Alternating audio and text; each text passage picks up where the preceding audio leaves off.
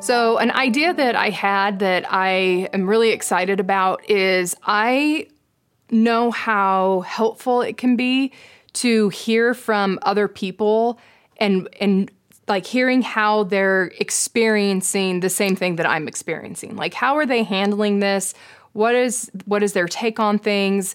And just being able to see and to hear from them, to see the peace and the calm. Like when we start to see other people who are like steady under pressure, it really does help us to be in that same place. So if we are allowing people who are so worked up over everything and who are living in fear and anxiety and all of that, if they're just kind of going like bonkers, but yet these are the people we're communicating with and allowing to speak into our lives, we're going to end up being the same way. They're going to totally feed into us and how we're going to, again, respond, react, and live out all that's going on. So I reached out to some women, and I'm going to reach out to more women to ask them if they would just record a little video on their phones and then send me the recording, because I want to know, what is God teaching you during this time? What verses are you like living in? What verses are you coming back to over and over again? And really just, how are you praying? Like what is God doing in your life in the midst of this? How are you seeking God in this? And then how are you just kind of living this out? So that's what these videos are going to be. They're just going to be women that I know, that I love, and that I trust, and what they're experiencing and what God is teaching them and showing them through all of this, and how they are staying steadfast and faithful to His word. And because of that, they are truly experiencing the peace of God. So I hope you enjoy these. I know they're going to be tremendous, and they're going to be such a blessing to so many of us. So thanks for watching. Hello, Asti here from Portland, Oregon. Represent. Gretchen asked me to do a quick video on what's been going on here in Portland, Oregon in regards to what's going on all over the world. I had the privilege last year to be a part of In the Becoming, and it was so fun, super life-changing and life-giving. And so I was really excited when she asked me to send her a video. So like the rest of you, the same thing is happening in Portland. We've got kids home out of school. I'm learning how to homeschool. That's been very interesting, but also joyful at the same time. I'm learning things about myself and my kids that I never would have had this not happen. So like a lot of you, I'm sure, I struggled in the beginning of this with fear and uncertainty, and how would this affect my husband's job? How would this affect our community, our church?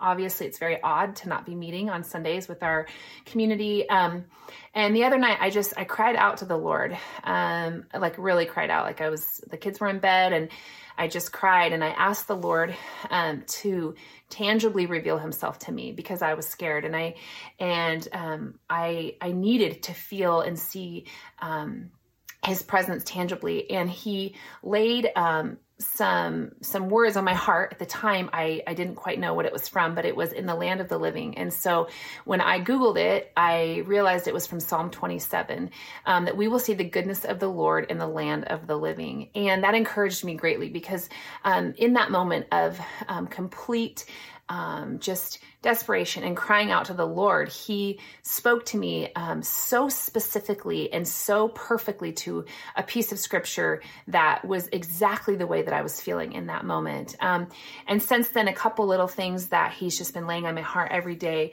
One, that like Esther, we were created for such a time as this. So you and I were created for such a time as this right now, to be the people of God, to bring hope to the world that does not know who Jesus is. So I want to encourage you in that way to remember that this is not a time to fear, but a time to know that you were created for such a time as this. The next thing that God has been teaching me in the last just couple days with the girls and with certain things trying to get figured out is that we are to pray for our daily bread. So give us today our daily bread, right? So every day, what is it that day that you need? Because the truth is, in places like Africa and other countries, they pray every day. Okay, Yeah, sure. thank you. You're welcome. Supermom, they pray every day for what they need. And so every day, the last couple of days, there's been something specifically that we've needed. Comcast for my husband so that he can work from home, and help with homeschooling, or help with whatever it is that's going on that day. And so I've been learning to pray each day for that daily bread, that daily thing that I need from the Lord. So learning that has been really cool. And then lastly, I feel like the Lord has been revealing to me that in the Old Testament, when you read about Israel and God's people turning from them, that God's heart always is that our eyes would be turned to him. So as I've been receiving text messages and I've been receiving messages, a common thread that I keep hearing is that people just want this to be done. When is it going to be over? Let's pray for healing. Pray that it would just end so we can get back to normal life. And I believe God showed me that we're praying wrong, that we should be praying for the deliverance of people, that his heart is that we would turn our eyes away from him to him. And if you look at the life of Jesus and the way that Jesus healed people, it was that he healed their sins first, that most importantly was their salvation and the healing of their sins. And then he also, on top of that, healed them physically. So I believe right now as Christians, we're not supposed to be praying that he would just deliver us from this, but that he would deliver his people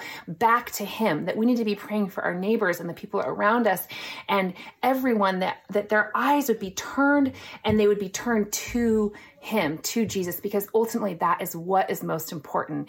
It's more important than this virus going away. It's more important than any type of destruction or money or anything in the world right now that people are fearing. Most important is that our sins can be healed and can be forgiven by Jesus, and that our eyes need to be turned to God. So I hope that is encouraging. Trust me, I'm taking one day at a time, and I'm reminding myself of these truths every day. And I pray that that will encourage and fill you up in some way. So thank you for taking the time to listen, and God bless from Portland.